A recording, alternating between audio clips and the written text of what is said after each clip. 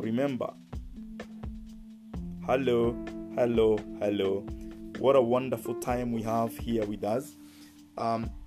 Thank you for being here. Welcome to this program. We have a discussion tonight, and we will make it brief because it's like an introduction to the subject matter on bloody couples. We sent for the promo just this week concerning this topic that we would like to explore. We shall be having experts on our show who shall be coming to us beginning Thursday this week. You're very much welcome. Contribute, send us a message, like, share, and let's be heard. Together we make a voice, in this very important phenomenon that is affecting many families today. Now, bloody couples. That is what it is. And we are talking about bloody couples not just from what media has reported, not just from what you are seeing on some chanced clips that was sent to WhatsApp and to other online platforms, Facebook, not just because of what we saw on our national television or the international news, but simply because some of us and many of us have lived with this phenomenon, this demon, this monster that we call domestic violence, that has now evolved into a bloody battlefield in the family itself, the very unit of the family, the marriage institution, where we are supposed to find security, protection, nourishment, nurture, and this is a place of comfort, as it were. But it is turned into a bloody field. It has, a bloody battlefield. It has turned into a place where many people are wondering, if I'm not in, would I want to get in? Those who are in, many want out. But let me say this as we begin. We are not here to discuss this topic with the aim of demonizing the marriage institution or showing that marriage is not working. No, let me start it off there as a preacher, as a pastor, as a husband, and say this: for a truth, marriage works. And we'll get to a stage where we will see how it works and how it should work. We shall look at why is it not working that way for many people. Why are so many couples in tears? Why are so many divorces coming up? So many separations? So many people opting now for single life? Let's go back to our topic. Bloody couples. Praise the Lord Jesus Christ. There is an incidence of a rising incidence of fatal confrontations between couples that is on the rise. It is escalating. The figures are alarming. Seemingly, especially in our nation, Kenya, the reports of road accidents have been downplayed by the reports through media of family accidents. So many fatal family accidents are taking place almost on a daily basis. And if you see what is being reported, if you see what is being sent on social media, how about the much more that we don't see? How much about the much more that we don't hear about? But remember, I said, despite what we are seeing on media, there is also what we have lived with. Especially for those of us who have lived like in the villages, in the rural areas, suburban areas, in areas where there is a face-to-face interaction, where sometimes what your neighbor does is not such a big secret. We know that, especially in the villages, couples fighting each other. If it was each other, literally, actually, it was not each other. Mostly it was like this. It was the father fighting the mother, beating, not even fighting. Fighting means two people are involved. One is kicking, the other one is kicking, the other one is boxing. It wasn't like that. It was literally, however small your father was, however weak he was, He was the one. In most cases, over 99% of the cases, it was always the man beating the wife. Hello, somebody. And for that matter, we can't claim to be witnessing a very new scenario. It is not a new social phenomenon. But something has changed. Something has changed. What used to be mere beating has changed. The rate and impact of fighting couples is pitching to a world war status. It's like we are getting into a world war right in our families. Right in our families. Couples bruising each other, couples maiming each other, couples killing each other. That was not the case back then. Those of us who have lived years before then, the 70s, the 80s, and the part of the 90s, know that this is not what it was. Whether it was in the village or in towns, there was restraint on the part of couples, the way they handled one another. There was restraint. There was no involvement of the larger society. There was a sense of responsibility and a concern, because if you're beating your wife, she is not just your wife. She is somebody's daughter. She's someone's brother or sister.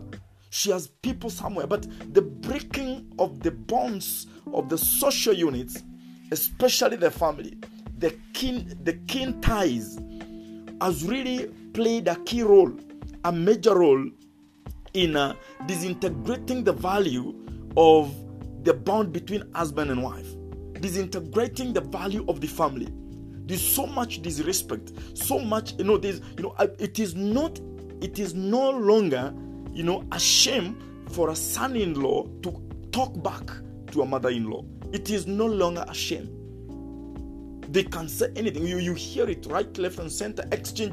Messages have been exchanged. People have, a mother-in-law is calling the son to insult them. The son is calling the father-in-law to insult them. So there's a general weakening, of our social structure, our social setting, and these are some of the things that we would like to discuss here and ask ourselves: what can be done? What do we need to go back to?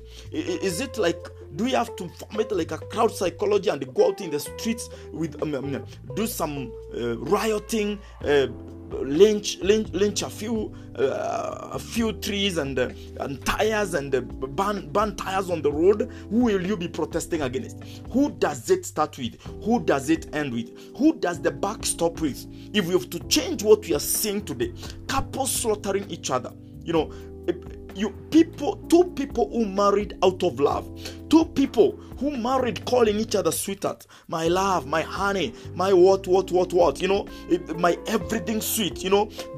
Now they turn against each other with a bitter taste in their words, in their looks, in their indisposition towards it, and in their attitudes.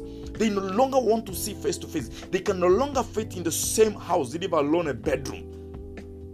Where did we go wrong? And how can we correct this? Where did we go wrong? Because when I look at what we are calling domestic violence today, and what it was back then, you'll find the change is telling. It is becoming a very unique social malady that is cutting across the social divide, the poor, the rich. It is not respecting the races. It is not, it is not respecting the tribal cultural barriers. At times you'd hear people saying that if you marry from that tribe, we are not compatible. Our culture is not compatible with that other culture. Now it is no longer the same.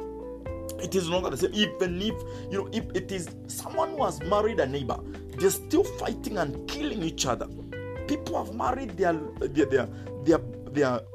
childhood friends, but they come into the institution of marriage and it turns into a bitter pill to swallow. They end up holding knives and pangas against each other, killing each other, setting each other ablaze. Why? Where is our humanness? Where is our African humanness? Leave alone that. Many people, we say, Kenya, we are 80% Christians. Now, I don't know whether we also are 80% murderers. Because we don't seem even bothered. Something happens right in your family, right in your village, and the whole of Kenya comes on social media, throws in a few nasty words, regrets, demerits of marriage, and the following day the fire is gone.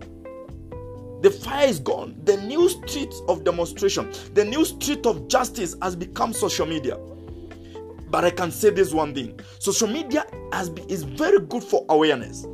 But in terms of actionable, interventions, it is turning us into some lackadaisical social agents of social change, just talking about change and never changing anything. So it is time for us to rethink also our strategy. Where are we discussing these matters? What is the next level we are willing to take some of these cases?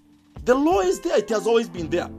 Anybody knows that if I kill, I go to jail. I may even get a death sentence. But that doesn't seem to bar, these crimes of passion from going to the extent of murder, to the extent of maiming your own partner, life partner. It is time for us to reconsider. It is time for us to look deeper into our values and ask ourselves, in Christianity, in the Bible, they say, if the Son of Man returns, will he find faith on the earth? Will he find faith on the earth? If he returns, will he find us believing in the same values that he taught, he taught and espoused in the Holy Word? When these values fly out through the window, what happened? And you say that though it's a cultural phenomenon that was interpreted for love, domestic violence has taken a dynamic trend that needs to be addressed by the institutions that be. If we are waiting for the government to handle the issue of, couples killing each other, domestic violence, if you are waiting for activists to handle this, we must know that this is an issue of morality. There's something valuable in our moral fiber that we have abandoned, that there is no government can replace back. There's no government that can put back that element that we have lost. We have let it go. And we've got to check as an individual in your personal capacity as a responsible family member. You've got to check. And we shall be seeing what we shall be checking. What are these values? And how do we get them back up and running in our institutions, the family, the marriages that we are in? So you're saying it has taken a very different dimension. It is changing overnight. It was once referred to as wife beating, but today it includes husband beating. It was once called beating. It now includes maiming. It was once about power control. It now includes total silencing, death. It's not just a power struggle in the family. It is actually a matter of life and death. What is regarded as gender-based violence is men using their superior physical strength and the social authority to control, beat, batter, demean their wives. Now it has taken a completely different dimension.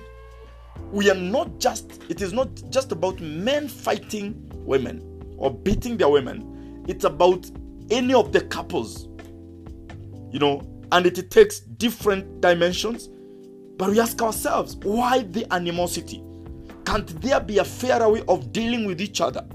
Can there be a better way, a more human way of dealing with the challenges and the problems? Why the animosity? What happened to love? What happened to mutual respect? What happened to our human values? What happened to religion? What happened to faith? What happened to honor for the institution of marriage and the family? What happened to the concern for families? You've killed your wife. You've killed your wife. So what? How about your children? How about the vision you had when you started? How about the parents from which you brought your wife from? Do you sit down to see all these things? What is the problem? Because we have a hiding place that I want us to look at. There's something we hide under. And we see it. We see this hiding place in the very simplicity with which the causation or the cause of factors of domestic violence are defined. So it is the causation is so simplified in its definition that it makes the solution look like it will be a one-stop shopping. It is not so. When we stop at blaming infidelity for the bloody couple scenario that we have today, the fighting and the deaths and the maiming of couples that we have today, that sometimes a couple, a wife kills the husband and he kills herself. A husband kills the wife and he kills himself.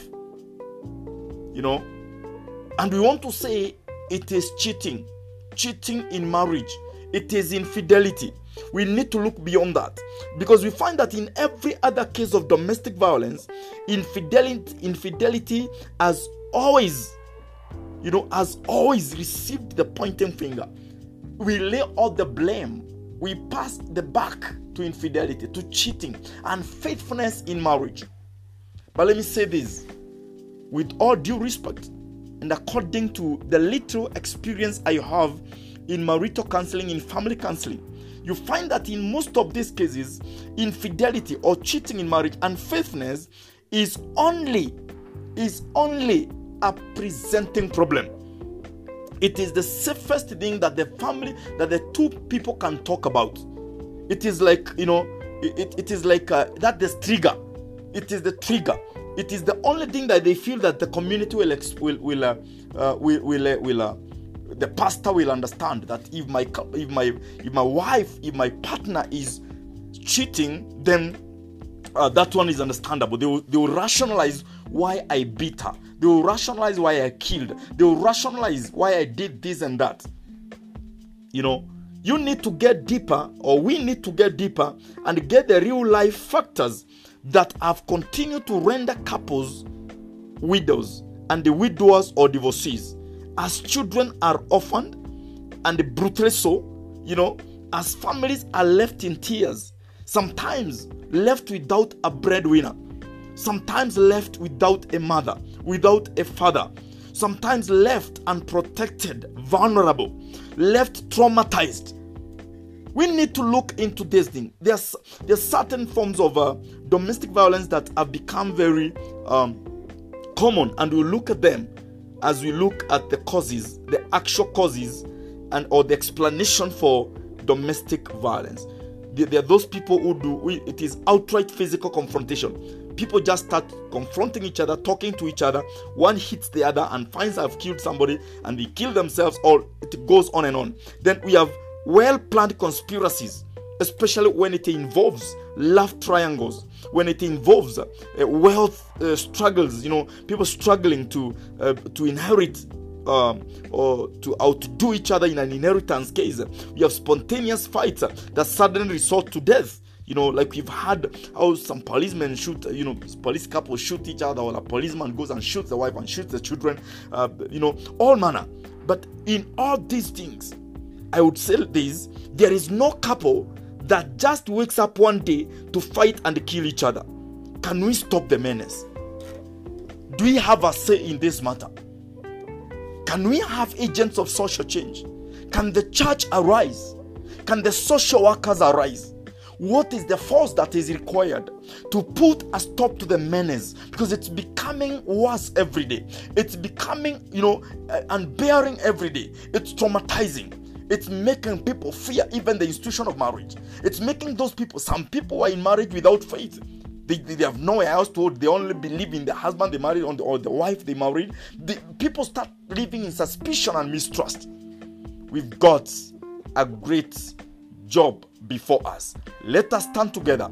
I'm inviting you on Thursday to join us. We shall be having a guest who shall be taking us through the explanation for the domestic violence, the bloody couples phenomenon that has become part and parcel of our media, print media, online media, everything. Welcome. See you on Thursday. I want you to like this video, share it in your WhatsApp groups, share it everywhere. Let's get moving together. In Jesus' name. I love you. The Lord bless you. Shalom, shalom, shalom. Please be peaceful in your family. Be peaceful in your marriage. Be peaceful in your community. In the name of Jesus Christ. Amen.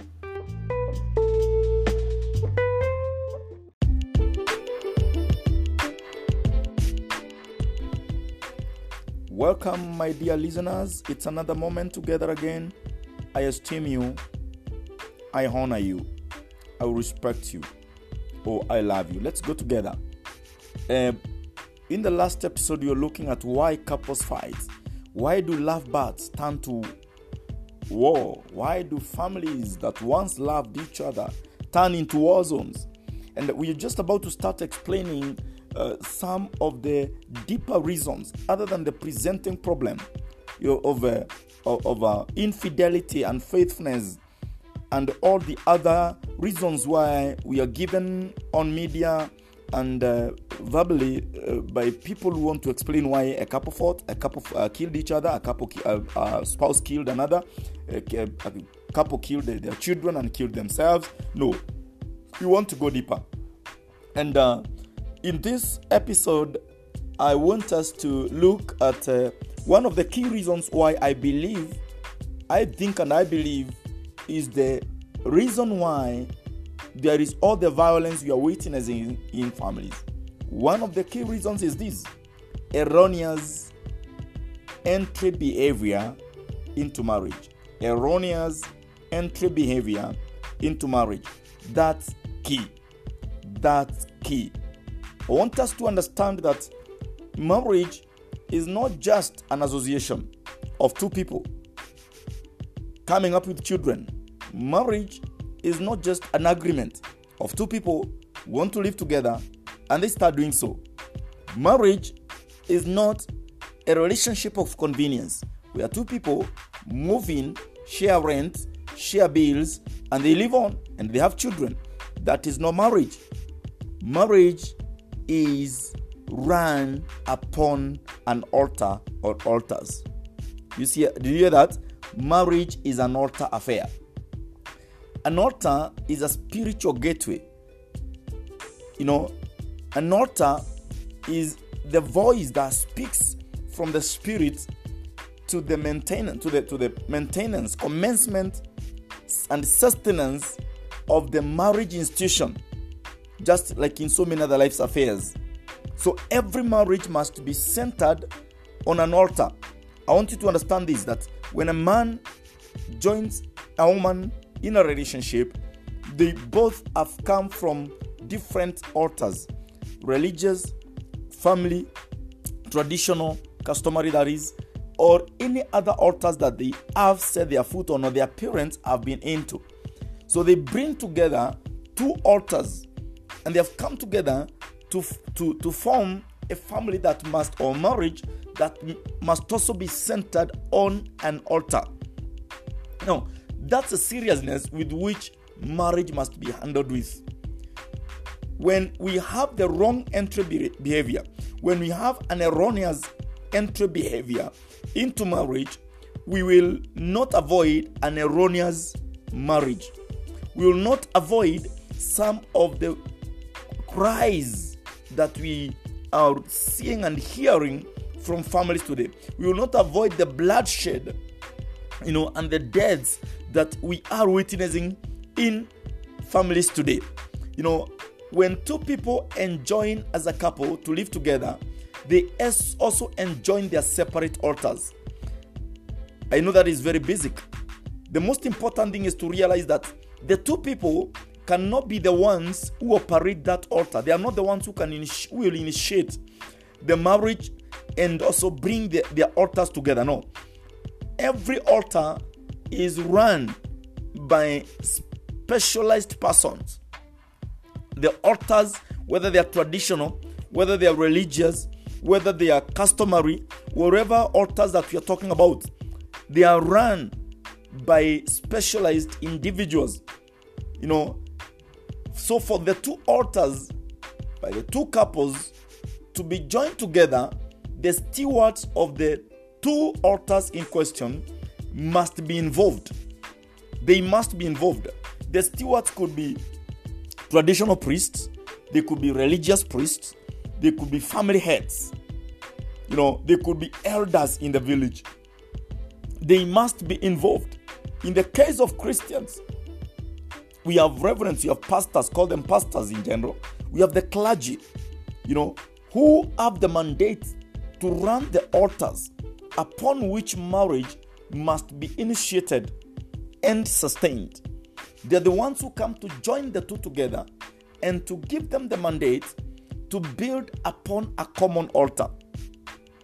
For two altars to be amicably joined, I repeat this, together, the stewards or the priests of the concerned altars must be involved. Let me say this. Why should that be so? It is because all altars operate on hidden secrets or mysteries whose custodians must be brought to bear in every significant operation of that altar. What do I mean by that? I mean this, that every altar that we invoke, you'll find custodians or priests who are in charge of that altar. For us to come together in marriage, for us to join two people together in marriage, there must be altar activities. There must be altar programs. And it is not just anybody who can operate those systems, the altar systems. There are ordinances, there are rituals, there are oaths. There are sacraments to be done. And it is only the custodians of the altar who can administer those sacraments, those rituals, oaths, to the people concerned, to the two people that are married. So when we do our marriages, when we come together, when two people come together and just start living together, when two people just agree between the two of them to move in and become a family, when two people believe that they can just start living and they try it out, they are violating the laws of the altar. They are violating the laws of the altar. And this does not end up very well. I like somebody who said that this does not augur very well for the family or for the marriage that is coming up.